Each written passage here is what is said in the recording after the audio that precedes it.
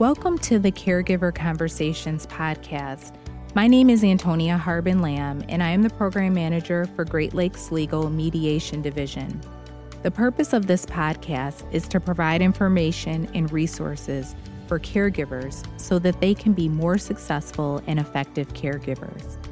This podcast is being sponsored by the Prevent Initiative. The Prevent Initiative funds programs focused on elder abuse and neglect prevention.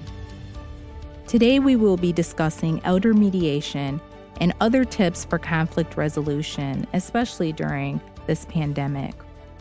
So I will actually start with mediation and what that is. Many of you probably have heard of the term mediation. Maybe you have even gone through a mediation session. But for those of you who haven't, mediation is a private and informal way of settling a dispute, and you don't have to rely on a legal judgment, so a judge or a jury is not involved. You're sitting before a neutral third party who is going to assist you in coming to a resolution, and that's hopefully because what happens is the parties at the table are able to really participate, give their issues, and come up with their own solutions. The great thing about mediation is that if the conflict does go beyond mediation where there's a need for court intervention, a party or parties are able to still attend a court. They're still able to file paperwork to proceed in that way. Now, our organization actually focuses on elder mediation. And elder mediation is very complex. It deals with the older adult's right to protect their right to self-determination. And it involves a conflict where the older adult is involved. It could be their family, their caregivers, their care team, or anyone else that might be pertinent to that older adult's life. But this is really when a situation becomes very difficult and communication cannot be done just the normal way. During elder mediation, parties are going to, like I said, come together. They're going to sit, talk, discuss the issues at hand. But elder mediation, like I said, is very complex. And the reason why it's complex is because there are several conflicts usually that are involved. It could be anything from a legal conflict to financial to caregiving issues. Also, there are multiple stakeholders usually. I've seen mediations where there could be up to 8 family members involved, or other participants like social workers or other family. So it can be very complex at times. And there are also certainly family dynamics that run deep into these mediations. These are situations where their family has had problems throughout the years, and maybe these issues are just coming up now, or maybe they're just rearing their ugly heads again. There can also be a lot of emotional issues during this time. People get very emotionally charged, especially when they're talking about their older loved ones, their mom, their dad. They're seeing that person in a different light, or maybe their health is declining, or maybe they're having to make decisions that they haven't had to make in the past, and they just may not even know what to do. So a lot of emotions come into this. We're also dealing with capacity issues, and that's usually with the older adult. Like I said, it could be dementia or some type of situation where health has declined, and that person really just needs the assistance of all those involved, and capacity could be at play. And we're also dealing with vulnerable adults, those adults who are being scammed, and those adults who are just so trusting that they have been taken advantage of.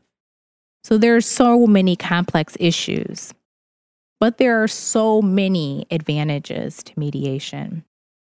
First of all, it is a confidential process. It's private. So I like to say whatever happens in mediation stays in mediation. And the costs are less expensive, certainly, than going to court, hiring an attorney, spending time with that attorney, going back and forth. You're going to find that the costs are a lot less expensive if you're going through the mediation process. Actually, typically, you're able to divide those costs amongst all the parties involved. There's usually also a faster resolution than going to court.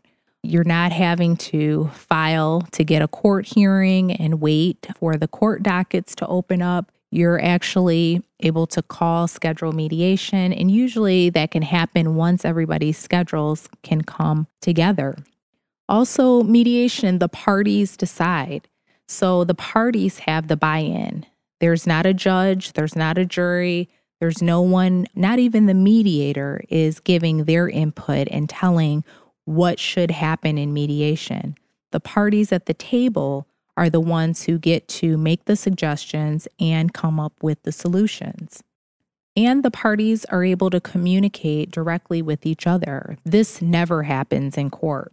In fact, sometimes you're not able to even voice your opinion in court. So that's one of the great things about mediation too, is that you're able to talk through all the issues. Everybody gets to participate. And it has been proven to actually help relationships in the long term. I remember one of the mediations that I've experienced where a family was very torn apart. It was a very contested guardianship and conservatorship issue. And there were 3 members of the family. I believe it was 2 sisters as well as a brother. They were all trying to meet, trying to figure out who should be the mom's guardian. At that time, they had really no communication between any of them, and it was just very difficult. The mediation started out very difficult. But by the end, they were able to come to a resolution. They were able to come with good, sound solutions so that they could move forward. And we actually heard from them afterwards, and someone called saying that they were actually able to meet for dinner, which they had never been able to do. So these are some of the great advantages of mediation. So just a little bit about the overall process. When you're going to mediation, basically you're going to go through an interview process. You're going to talk to the mediators or their staff about what your issues are. You're going to talk about times to meet and who are the other parties that would be involved in that mediation. We're also going to talk to everybody once we have decided upon a date. Everyone comes and they will meet at a table. They will sit. And actually, I should say that meeting at a table was pre-COVID here. So things work a little bit differently now.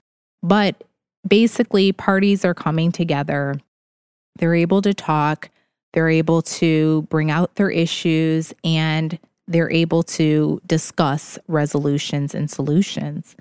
Sometimes there's a separate meeting that is needed because the mediation may go long or, there may be an interruption in the schedule. So it just depends on how things go. There may be a need for separate sessions. But by the end of mediation, hopefully the parties have come to a solution and several solutions, and those ideas are formalized. They're written up into an agreement. And at the close of the agreement, everyone is signing the agreement about what they have agreed to. And so there is no discrepancy as to any of the things that anyone has agreed to. You could always bring that document up and say, you agreed to this on this date. It's a very precise agreement. So that's kind of the overview in mediation.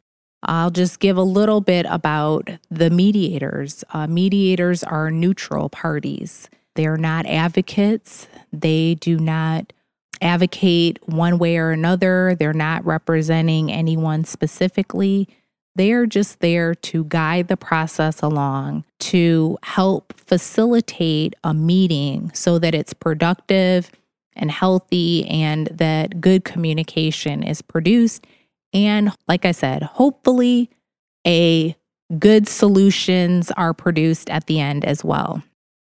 Now, mediation in this time of the pandemic, like I said, looks a little different. We're not able to come together and usually, we'd sit down together. We're not able to do that, but we are able to still have mediation. You can participate in a virtual Zoom platform is mostly being used. And it's the same basic process. People are coming together, making those issues known and coming to resolutions. There's also features within the Zoom platform that you're able to take advantage of, which is breakout rooms, so that if participants need to talk together separately from the group, they're able to do that. And any agreements that need to be signed would be signed through DocuSign or some other type of electronic signature platform. So what happens if you don't want to go to mediation and you feel like that's not an option for you at this time, but you still have conflict? We're going through this pandemic, so there's a lot of things that have been coming up, different issues and problems and really discussions that need to be had.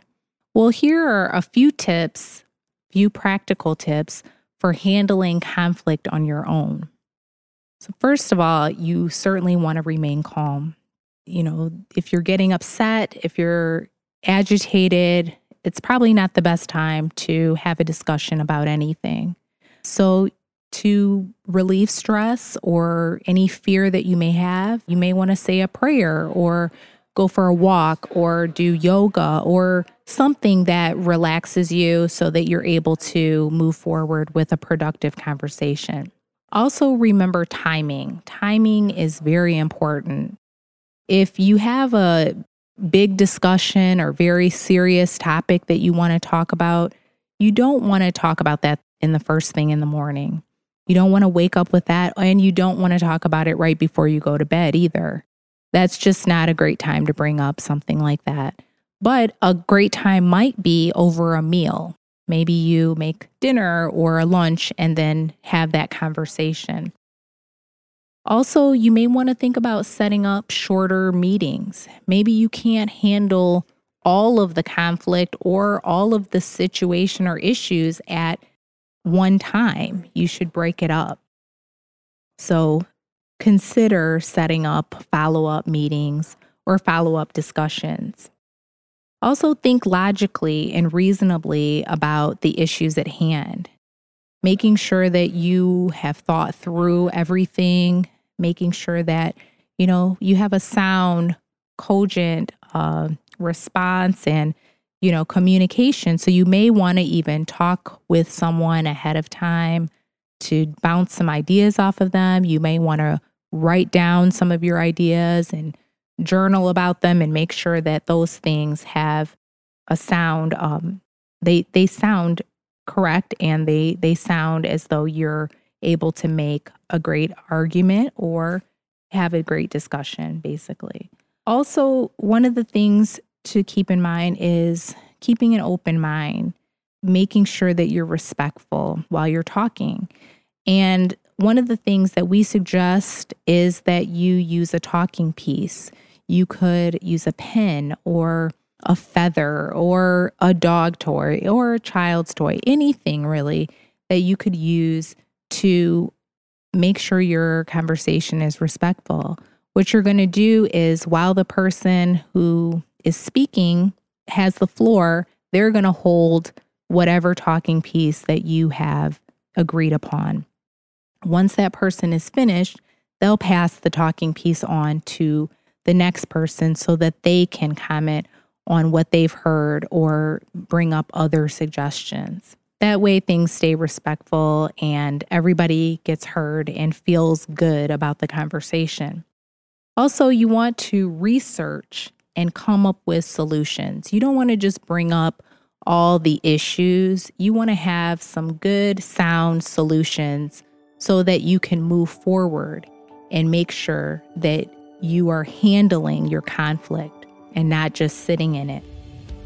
So I hope that you have enjoyed and understood a little bit more about mediation and have picked up a few tips that you can use going into your next discussion, whether it's about conflict or just a communication.